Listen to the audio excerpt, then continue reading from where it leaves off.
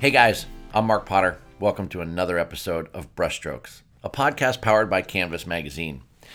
Guys, today's episode is brought to you by my friends at AP Tech. AP Tech is a wonderful group of people, and they are doing great things for this industry. They are trying to support new endeavors and trying to connect you with new verticals like higher education, health and wellness, food and beverage. They're creating content in those spaces and building communities that you can ultimately engage with.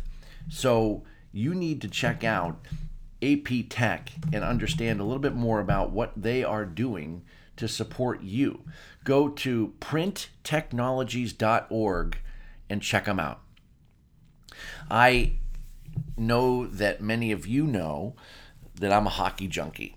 I got kids that play. I play really, really bad beer league hockey, and I'm also a voracious reader. I love to read books. I love to read about leadership and strategy and marketing, and I also like to throw in a hockey book every once in a while. And so when it comes together and I can marry the two together, you can imagine that it's going to be a real page turner. Well, that's the case with my guest today, and I am super, super stoked to share this conversation with you guys. Jerry Rollins is the son of Al Rollins. Al Rollins was a really, really good goaltender. Won the Vezina, which is the best goaltender in the NHL. Won the Stanley Cup with Toronto. And his son, Jerry, grew up in British Columbia and became a hockey player himself and played junior hockey and then even got into the pros. Never really made it to the NHL, but was rubbing elbows and playing beside people like Wayne Gretzky in Indianapolis when Wayne Gretzky first started. But the big thing about Jerry was that he was a fighter. He was an enforcer. He was a big dude, 6'3", 200 pounds, had the flowing locks, nice mustache, kind of a good look for the Johnstown Chiefs, if you remember the movie Slapshot.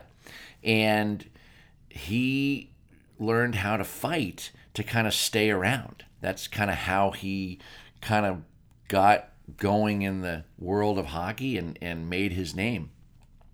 And so the irony is that here's this, and you hear this all the time, that these fighters are really, really great guys. Well, Jerry goes on to a remarkable amount of business success. And sometimes in the imaging sector of the world, he's bought and sold companies, managed multi-million-dollar businesses, and he has been a remarkable success. So it's really, really cool to be able to marry these two loves of mine together and talk to a guy who lived it. And he wrote this book called Enforcer to Entrepreneur, Achieving Hockey Stick Growth in Life, Business, and Sports. And Jerry's stories, I could probably talk to him for days about the stories he's got. In fact, I'm going to jump into the conversation as he's telling me about fighting a guy named Clark Gillies. Now, again, if you're not a hockey fan, Clark Gillies back in the day played for the New York Islanders, and the New York Islanders won 4 straight Stanley Cups in the late 70s. And Clark Gillies was actually pretty skilled, but he was a tough dude. And he, as Jerry calls him, top 10 toughest guys, he knows of in the league. And Jerry fought him, and he was talking about the fact that he didn't know who he was. And so we jump into the conversation right then. But what's important is listen to the lessons of his life. Listen to how he is a fighter, and he kept pushing forward. And in the moment, he knew what he had to do. But then he learned along the way to be this lifelong learner and to plan.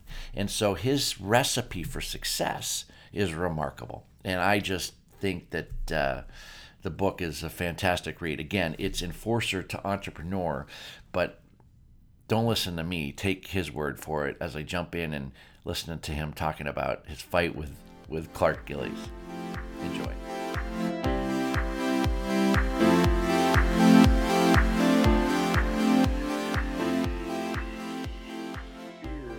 many things, if I'd known who he was before the game even had a clue who anybody in that league was, I probably wouldn't have let my gloves fall off.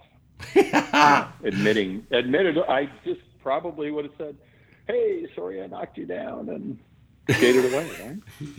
Yeah, Instead, when he got up, I said, "You're not supposed to get up," and dropped my gloves. And he's like, "Who the hell is this, skinny little kid?" And came after me again, and we got thrown out of the game, and I think we had one more fight a year later. It was a pretty good fight. Oh my gosh. Yeah. Were you scared? I mean, you're fighting Clark Gillies, for crying out loud. Great Islander, great. No, you can't be at that time. You can't be scared, right? Because you don't know. You can't be scared of what you don't know. Now, at later times, when I went into Medicine Hat and found out this crazy man Bob Gassoff was there, and McCrimmon, Brian Maxwell. They had these frickin' monsters on the team. Yeah, I was terrified. Right. To say you aren't and you don't lose sleep the night before as a 17-year-old kid is simply a lie. Oh my gosh. As I would tell you, if somebody wasn't afraid, as my junior coach told me, if they're not afraid, they're just crazy, and those are the ones you want to be really afraid of. Right. I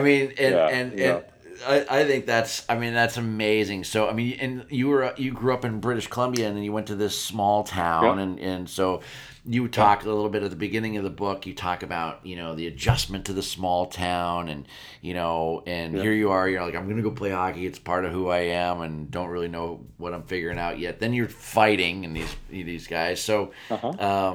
And then you're starting to grow up. Are you at any time as a young guy playing hockey, and you see guys like Gretzky, where you played with him in Indianapolis, and are you contemplating what's going to happen after, or are you at that point day to day?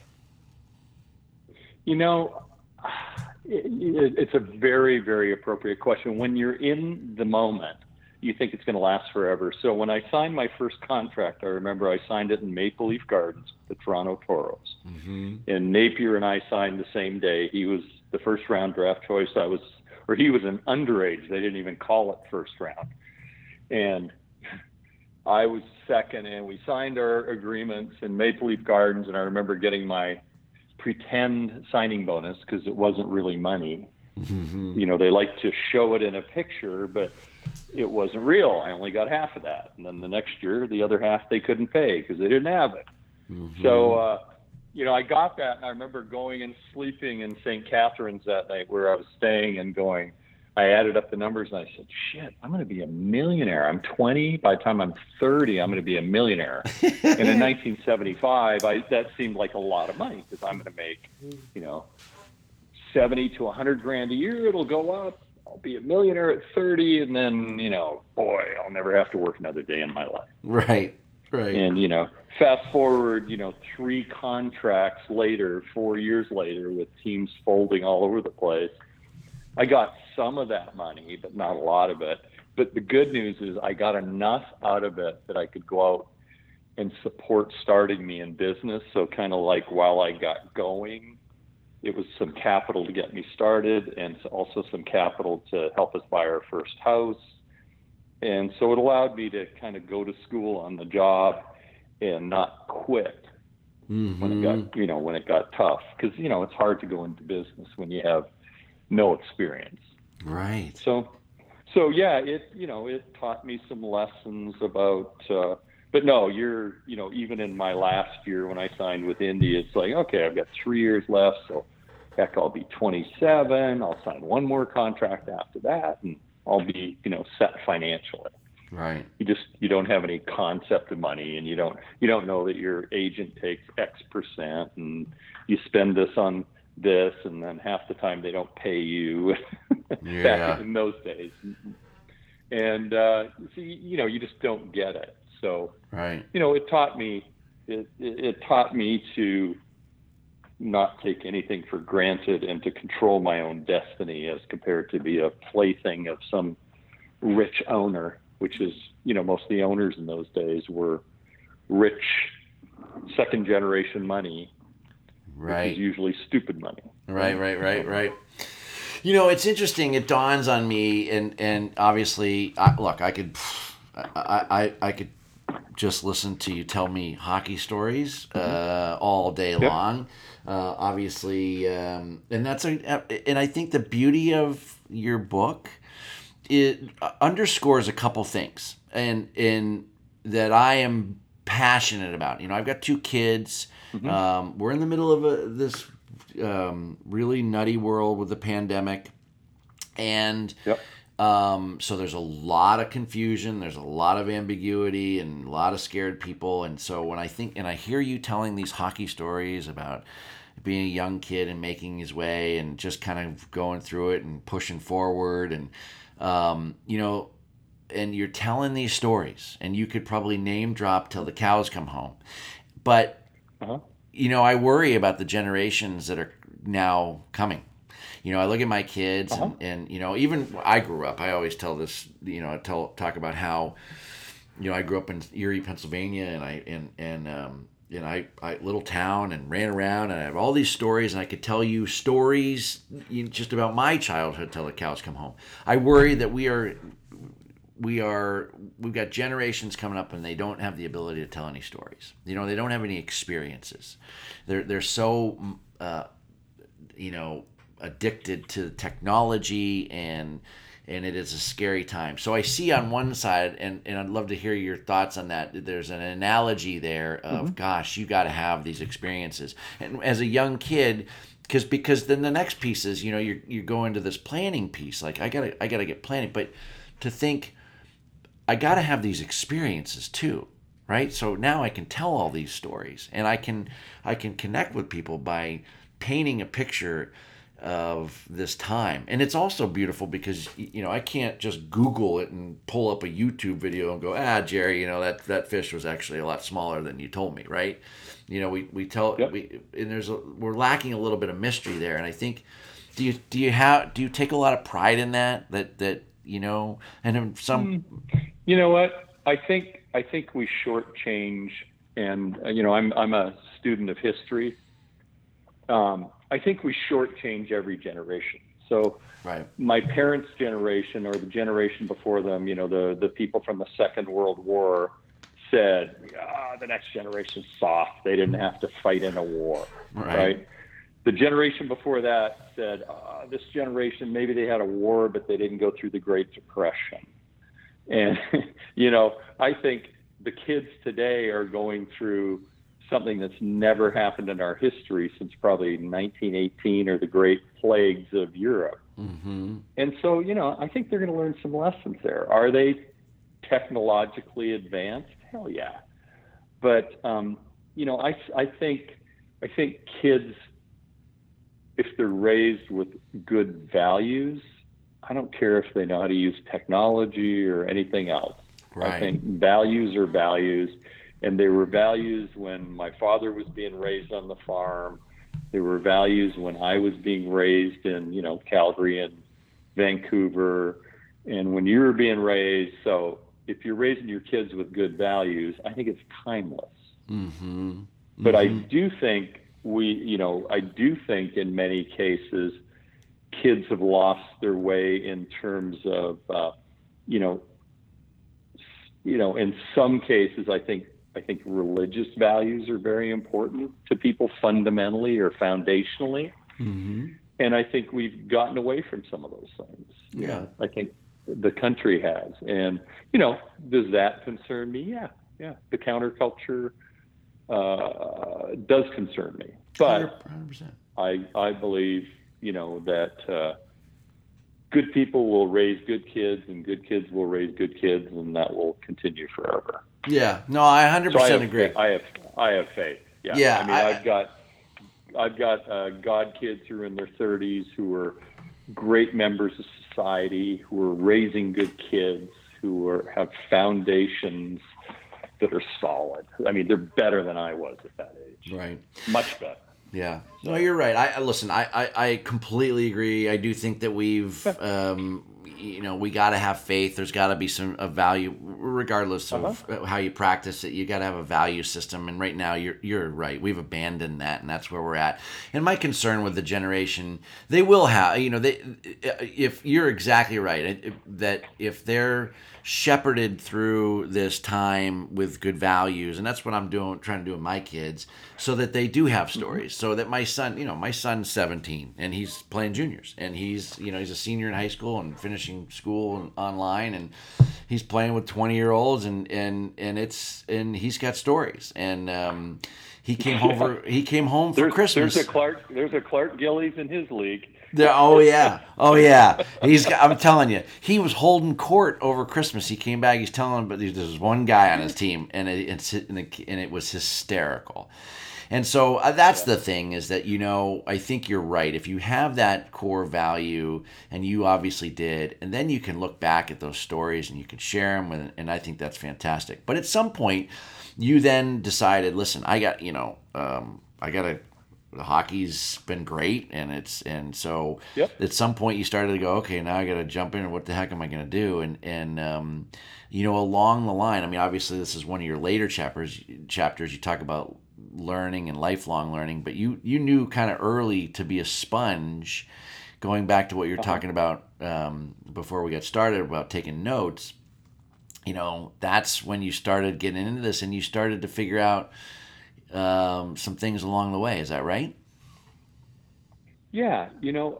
I always loved reading, and, until my teen years, I was a really good student, but education at the time, although a great education system in Canada, it's interesting. When I moved to the States for a year for one of my dad's coaching jobs is when I kind of got off the rails, because school was so backwards where I went, without mentioning the name. It was like I could have taught the classes. Right. And I was bored. And from that point forward, I just never could get back into school because it was just too frickin' slow for me. Right. And so, I think, people need to learn at their own rate.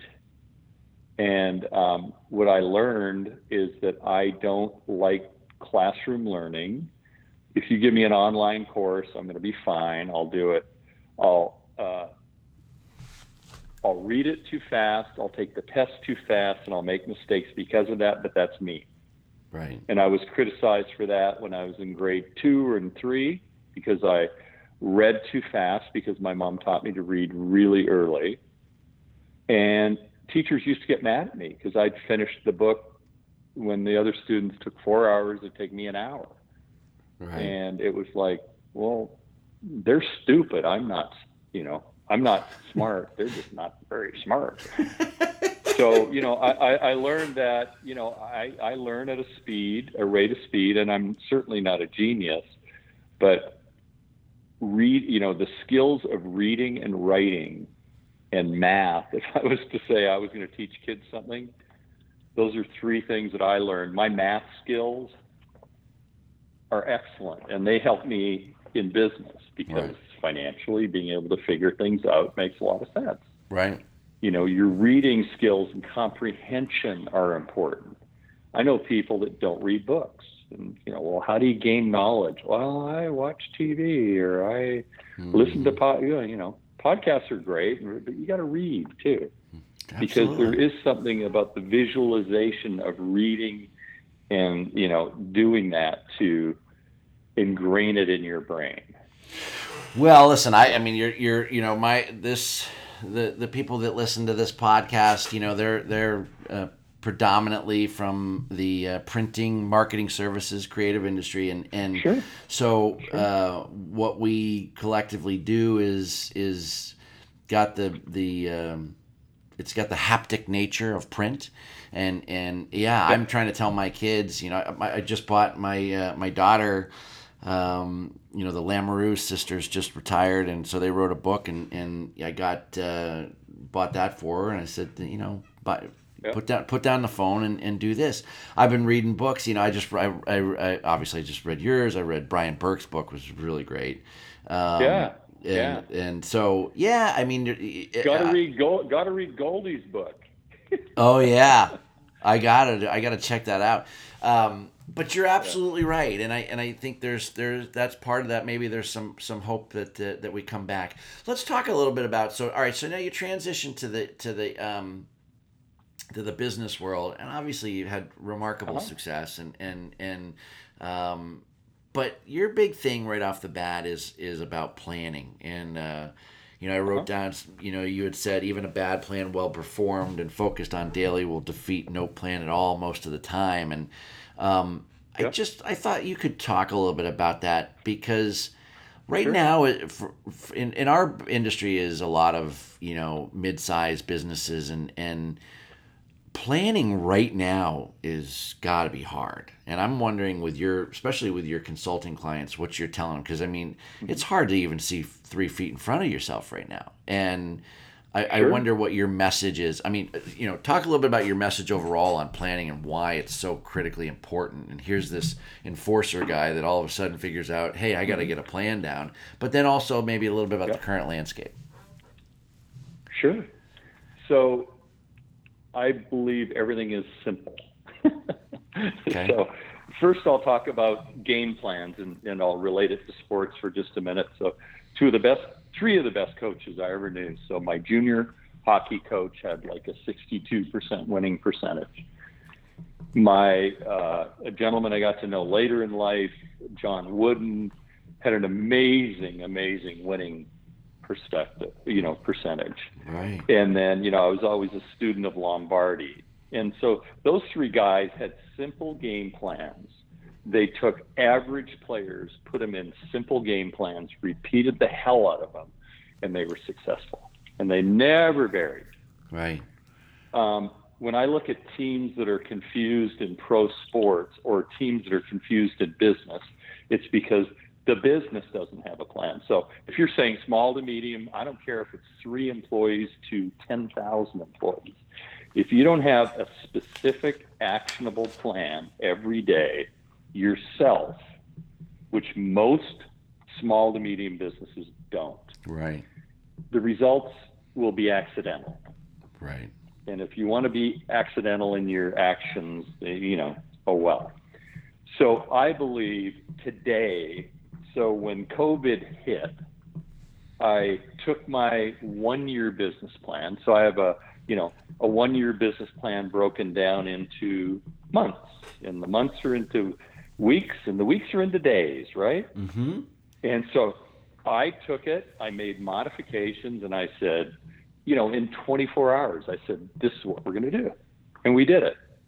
And I think, having been through challenges in business that, would have put most companies away, because I had that ability to take our plan and say, the old Japanese, 5 and 10 and 20-year business plans, that's a bunch of crap in my view. Right. So I believe now you have 1-year plans, but they rotate, meaning they go forwards and backwards. So as soon as you complete January and February, then you're into January and February of next year planning. Mm-hmm. But then you bring it back and you have things you do every day that you always do every day. Right. Every day. You never miss. And everybody in your company has things they do every day. Right. And they don't vary. And at the end of each day, you go back and look and say, did you do your 2 to 3 or 4 things? Right. And if you did, great. If you didn't, you didn't do anything. What did you do? And so many people end the day reacting to what's going on versus being proactive and making things happen. And so I think it's simple. Just write down what's going to make you successful. And I think I use the analogy of, I decided however many years, 5, 6 years ago, okay, I kind of gotten fat now. I'm big. People didn't call me fat. I was just big. I was 6'3", 239. Right. And I've got a big frame, so I carried it well, didn't look fat. The doctor didn't tell me I was fat, but the doctor, I remember a young doctor, my wife called him Dr. McDreamy because he was so good looking. Right. All the nurses and everybody, this guy was good looking. Right. And Dr. McDreamy said, hey, Jerry, next year when you turn I think it was 50. So no, 55. Next year when you turn 55, I'm putting you on lipid reducers and everything because you're going to need to because your cholesterol's going up. And my dad died of heart disease and had a heart problem all his life. So I went, oh, really? Interesting. So what will stop you? Because, that was like, to me, he dropped the gloves. This handsome, young, fit guy. Oh, Jerry, you can't do it on your own. You're 55 years old. Right. And so, just I'll give it to you next year. I said, okay, let's play a game. Give me 90 days. Give me a number. And if in 90 days I do that, then I want you to apologize. Right. And so we did a weight loss, a cholesterol, took all the different tests. And he said, if you can do all this, I'll apologize. And he ended up apologizing. Oh, that's great. And I saw him about a month ago, and, it's 10 years later. He was riding his bike with his 2 kids. And he looked at me and said, oh, my God, because, I'm 50 pounds lighter. Wow. And, yeah, it's actually, I actually now want to gain weight. Yeah. So I think you break down. So what did I do? I went home and said, this is my diet. I'm not going to drink anymore because alcohol has too much sugar, and I liked a glass of a beer or a glass of wine, right? Mm-hmm. I'm not going to eat this. I'm not going to eat this. I'm going to go totally, low carb, high vegetables, fruit, all the good stuff, but not a lot of bread and rice and meat, and potatoes. And, started going in the right direction. But I needed somebody to kind of come and punch me in the face, which he did politely. Right. And he didn't even know he did it. It pissed me off so much that I did it. And so, then you become like an evangelist. Well, if you've got a problem, go do it. Don't talk about it, fix it. Right. I mean, it wouldn't. I'm tired of listening to people. It wouldn't have had as much impact if he was ugly. No. If he was, a 300-pound, fat, ugly doctor and said it, I'd go, yeah, right. Yeah. You're going to be dead before I am. Yeah. You'd be on lipid. Yeah, absolutely. Yeah, and he was already on it. Well, because interesting. You're talking about planning, and I'm I got a couple questions about those simple game plans. But before I do that, let me go back to something you said, and that is you boiled it down when COVID hit to 24 hours. Did you Yep. you or tell your clients, listen, you're looking at things in a year's time.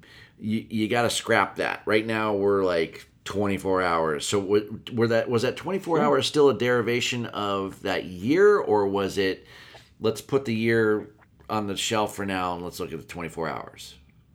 Yeah, you're not going to be around in a year. You need to look at the next 24 hours and figure out what you're going to do every day going forward. Yeah. And so when you're in the middle of crisis and you're in a 2-minute drill, you don't pretend you can take your time. And some people didn't do anything and didn't respond, and they went away. Right. Yeah. Do you have clients that you're telling now, like, hey, do you have a little bit more clarity? Like, hey, things are changing, and maybe the vaccine's coming, and are you? Yeah. We're still a year away from normal in anybody's view that I know. Right. So the fact that all the old people will have a vaccine, it'll all be back to normal. Bullshit. Yeah. Right. The travel industry is not coming back. The hospitality industry is not coming back right now. I wouldn't want to own a hotel right today. Right. But there's a lot of companies buying them. Right. So they're preparing for the next wave. The pent-up demand and the cash and the capital that are sitting on the sidelines right now are amazing. Right. There's so much money sitting around. As long as our government doesn't screw it up, we'll have an opportunity for a great economy. Yeah, I told my son that, I was using the analogy of, and he's been lucky because he plays in this junior league. They moved the whole league down to Tampa for 6 weeks, and he's been able to play through this. And we were talking about the stories and that kind of stuff. I said, look, it's just like in business. And I've told our clients and our readers, and I've said, listen, someone's going to emerge from this. Someone's going to be looking around thinking, hey, yeah, I know it's tough, but there's a lot of opportunity out there. And so some some norms will change. And so so that goes back to, hey, you got to do. So that's what I think, that the analogy of your life is, I was a fighter and I did what I had to do to survive on the ice day to day.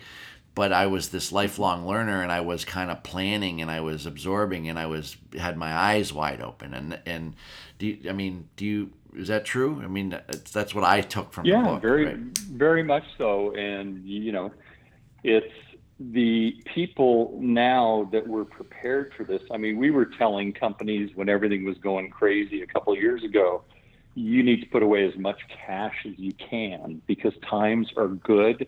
But anytime things are too good, something bad happens. Yeah.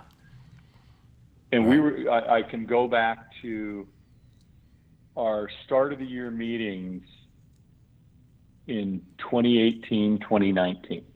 And we were telling people, don't go out and buy too many companies right now. The prices are stupid. Don't buy too much real estate. The prices are stupid. You need to conserve your cash and start building your cash and working on your net income, not your growth. Growth is not growth is vanity. Right. Cash is sanity. Right.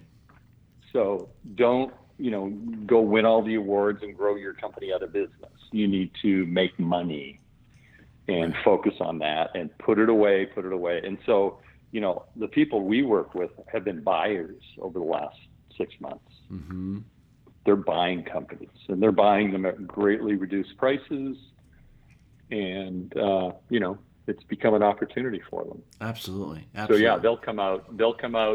Yeah, they're survivors, and survivors are prepared. Yeah. I don't want to give away all the all the chapters of the different books, but of the book. But I going back to this idea of the simple, your junior hockey coach, the John Woodens and the Lombardis, they simplified it, and they were relentless in their game plans of just repeating it. What do you do though? I mean, because you talk a lot about teams, and you talk about hiring winners.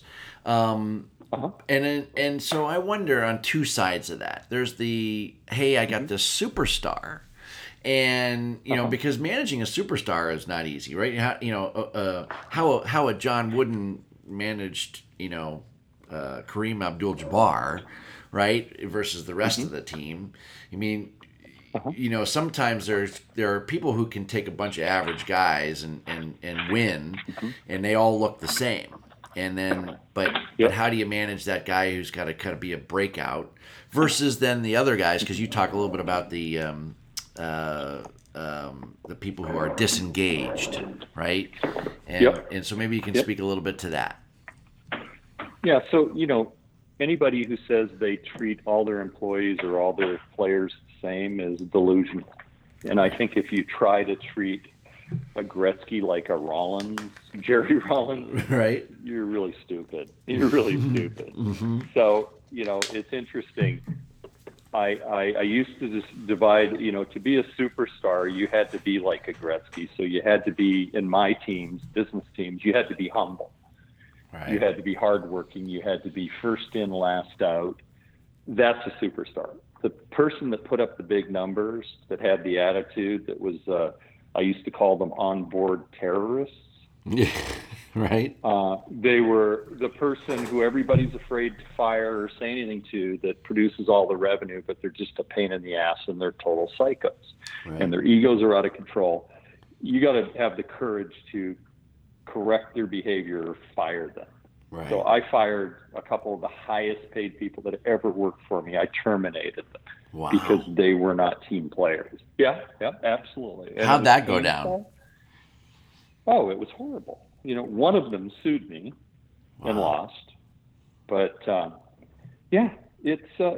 didn't. They just, their egos were out of control, and I tried coaching, saying, hey, I spent tons of money coaching them and trying to fix them, and they weren't fixable. Their egos were out of control, and one of them's dead, but if you called the other one today, he said it's the dumbest thing he ever did. Wow. But the other ones that were coachable, I still work with today. They're running companies. That's great. So you don't treat all players the same, but Wooden did kind of treat all of his players the same, and he got away with it. But he was a college coach. The difference between college coach and a professional coach is the difference between running a pretend company and a real company. Right. College coaches have new players every 4 years. And if you've got a great system and a great organization, you can be Attila the Hun and be successful. Right. And we've seen it. Right. You take that same guy, put him in the pros, and he gets fired every couple of years. Right, exactly.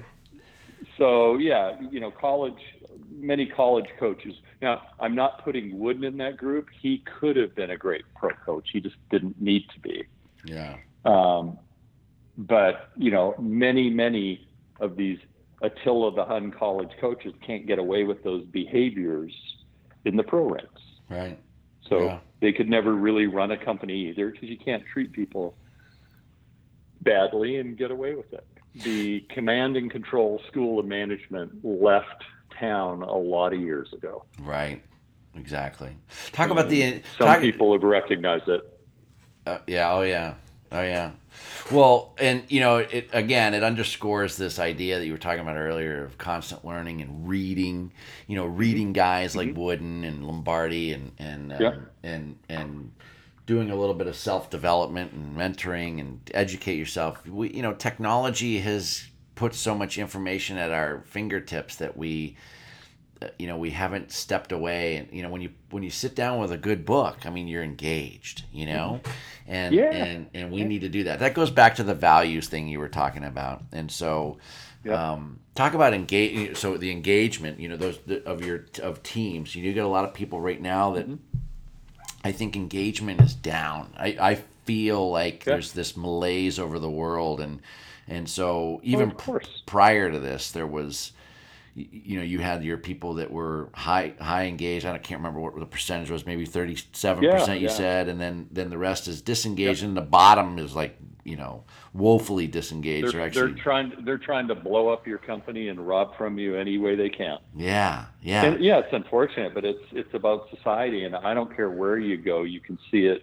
If you go to the post office, you can see a tremendously motivated employee sitting next to somebody, and they're handling 5 clients per every 10 minutes, and the other person's handling 1 every 10 minutes. Right. They just don't care. So, it's leadership's responsibility to be vigilant to that all the time, the time. Meaning you need to upgrade your team, but you need to upgrade yourself first. And if you're not a constant learner and you're not constantly getting better and you're not staying ahead of the game, how can you expect your people to? So you've got to lead by example. Right. So, the old, your parents, telling you what to do when they didn't do it, it's not okay. You have to, as a leader, you have to actually practice what you preach. Well, I appreciate that on so many different levels. We're all trying to shepherd our loved ones through this time, and including our employees, and sometimes it's when they see us quickly go to the immediate gratification of the device, or if we're negative or bitching and moaning. That's you're exactly right. You're right.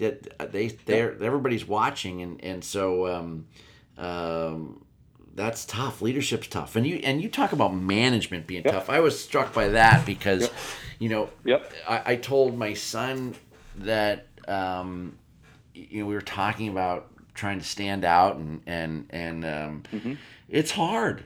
You got to look yourself in the mirror, and it's not for everybody. There's people in these in these roles managing businesses, whether they're in the leadership roles or in management. a lot of people right now have to look themselves in the mirror and say, is this really what I want? Because again, that talks about you talk about motivation in your book too, right? Yeah, I think there's going to be more change in people's careers through this 2-3 year period than there's ever been in history. Part of it is going to be caused by companies, and part of it is going to be caused by employees. Employees are going to say, this is not what I want to do or who I want to be. I'm going to be something else. Mm-hmm. And so I think there's going to be a giant evolution of people in business. I think there's going to be a huge migration of people out of certain areas to other areas because of remote workability. I think it's going to change the complexion and the population bases of this country. Oh yeah. Yeah. So I think we'll see a lot of change at an unbridled rate compared to the past. Yeah, I would agree with that. I'm still hopeful, like you said, having faith that we'll embrace the right values, and because because people have to realize that there's sacrifices. I was telling my son, right? You look at hockey, for example, and he's got skill. He's got God-given ability, but that doesn't mean shit if he's not willing to be, like you said, that last in first out guy, I'm sorry, first in last out guy, So we all have to realize that the world, because we've had more stuff than we've ever had over the course of the last couple of decades, and so I worry that motivation piece that you talk about, that people still have that drive. You can't give it to somebody, and you can't train it in. You can demotivate people. You cannot motivate them. Okay. You can demotivate people. You cannot motivate them. You can only hang out, hire, be around motivated people. Right. But you can't make people be motivated. When I hear that, we got to have a contest to motivate people. No, you don't. You need to hire motivated people. Yeah. They got to be intrinsically driven. Yeah. If they don't have that drive and you don't create that opportunity and environment, motivated people will go away and demotivated people will flock to you. Right. Yeah, that's interesting. So I heard a CEO years ago say, 3 years ago, I remember sitting in the room, and he said, I hire these people and they're all 10s, and 3 months later they're gone. And you know what I thought? And I never voiced this to him. I've said it to you and many other people because I haven't identified this person. I looked at him and I went, you know what? A players don't work for C leaders. Right. And you're a C leader. If that. Really, you're a D and you suck. Right. That's what I was thinking as I was looking at him. He sucked. I mean, he was really bad. He's made money, but he's got constant turnover. And was a guy like that because he himself wasn't working his head off? He has no self-awareness or self-actualization. Yeah. He thinks he's the game and everybody else sucks. Yeah. And he goes out and hires people that he thinks are great, and they suck 90 days later. Well, it's because he sucks. Right. Yeah. Yeah, that's good. Well, I mean, I love that, and I think that comes through in your book, right? I mean, as hockey's a little bit of a no nonsense game, and being an enforcer is a no nonsense. You got to be tough, and so it doesn't mean that you obviously had a lot of charisma, which I think is important. You talked about that. You got to be able to engage with others. I think it developed over time. I don't think I was specifically born with it. But hey, I do need to mention I've got a bolt in about 1 minute. No, listen, Are we okay? Yeah, we are great. We are great. This has been unbelievable. Cool. I'm sorry You for the call me anytime. Love yeah, talking to you. yeah, me too. I would love to do that. I'll follow up. Maybe we'll have just a Cool. because we got to have a hockey talk. I love the business stuff; it's great. But you really, I love the book. I'm going to share it with everybody, and congratulations Cool. on it. And I'll reach back out. You're a good man. Thank you so much. I've enjoyed our talk. All right, Jerry. Take care.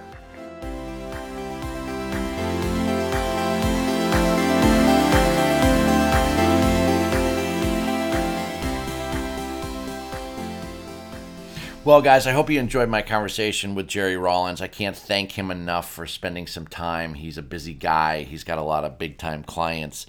And he's a big-timer in my mind. Obviously, you had me at hockey. And his stories, I think, could probably go on for days. I think that's a big lesson. I personally believe that we all need stories. We all need experiences. And I do worry about the next generation and their ability to share stories, but we all are captivated when someone can kind of paint a picture and we don't have to Google it. We can kind of be in the moment and listen. And so when he's talking about his life, and he does that so well in the book, the first part of the book is really kind of cool. You can feel and smell the essence of where he grew up and the rinks that he played at, and being this fighter and this young kid just kind of learning on the go and figuring it out. And think about how brave and courageous you had to be to do that. And he just knew how to stay in the game in the moment.